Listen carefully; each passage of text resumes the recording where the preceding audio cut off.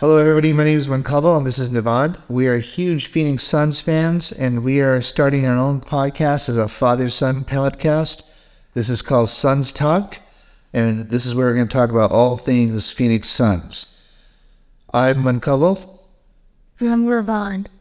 So today we're going to talk about the Suns. So where do they stand today, Nevaan? What are the rankings? Where are they at? So last night, which was Wednesday, against the San Antonio Spurs, with a win, they were able to lock in the fourth seed.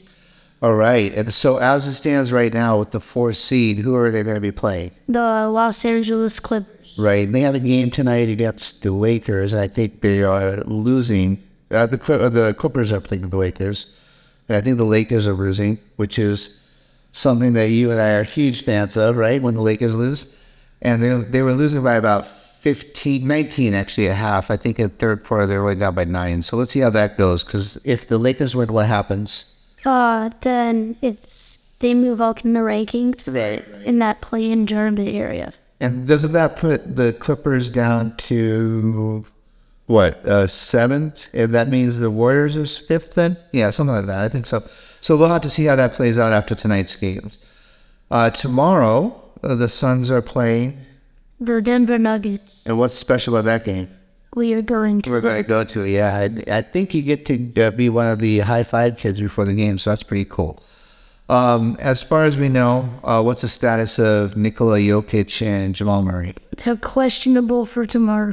You think they're going to play? Yeah. Yeah. Why do you think the coach held them out of the last game?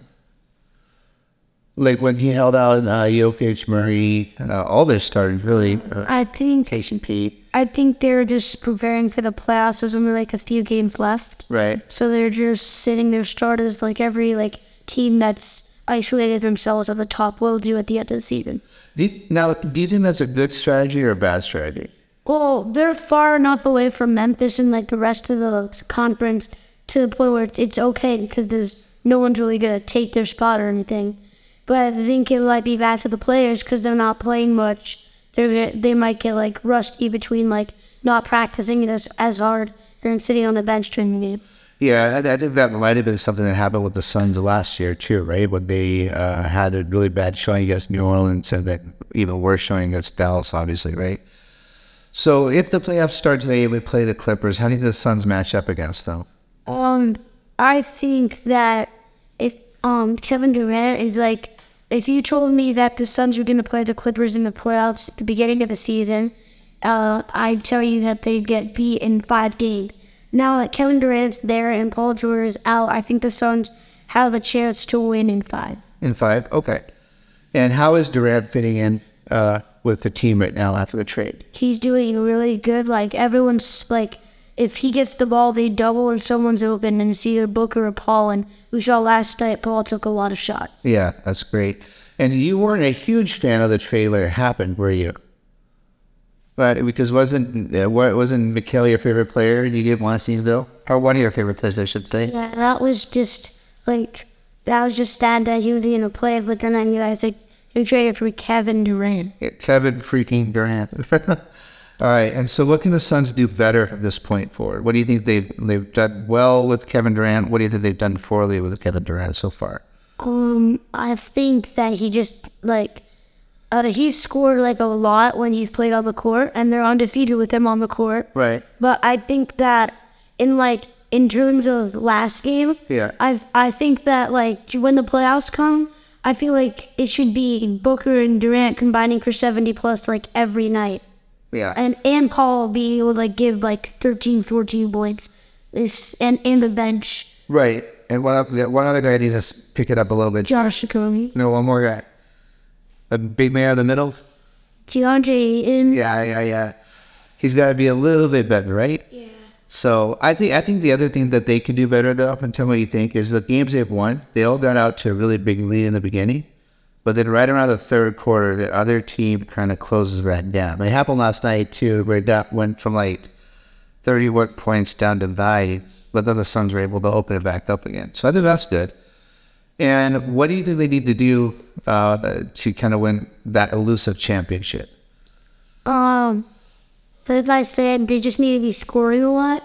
But on defense, they can't say they're playing the Clippers, they can't allow Westbrook, or if Kawhi plays, you can't allow Westbrook or Kawhi to like like if you double team them, you can't allow them to be wide open. Like we have to have that defense to go there, jump the ball, so make it difficult for them. And that's what Mikhail was really good at, right? And so we're ready for that. If they are playing the Clippers, then offensively too, Kawhi is a really good defender. So offensively, like they're gonna have to like set the tone in game one on offense to the point where it's like, hey Kawhi, we have 3 of these guys. Pick your poison. Like you have to guard this guy, then we're gonna score with this guy. That makes a lot of sense. And hopefully we get to go to a playoff game with you. That'd be kind of fun.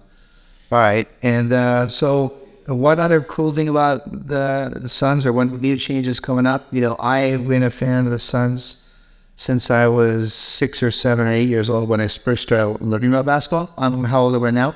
48. 48. I'm going to be 49 in September. And the Suns are older than me. But one guy has been with the Suns since day one. Who's that? Al McCoy. Al McCoy, our favorite announcer. Every time I watch a Suns game, that's his voice I hear in my head. And he's retired. So thank you, Mr. McCoy. And it's going to suck not to hear it, but, you know, all the things do come to an end.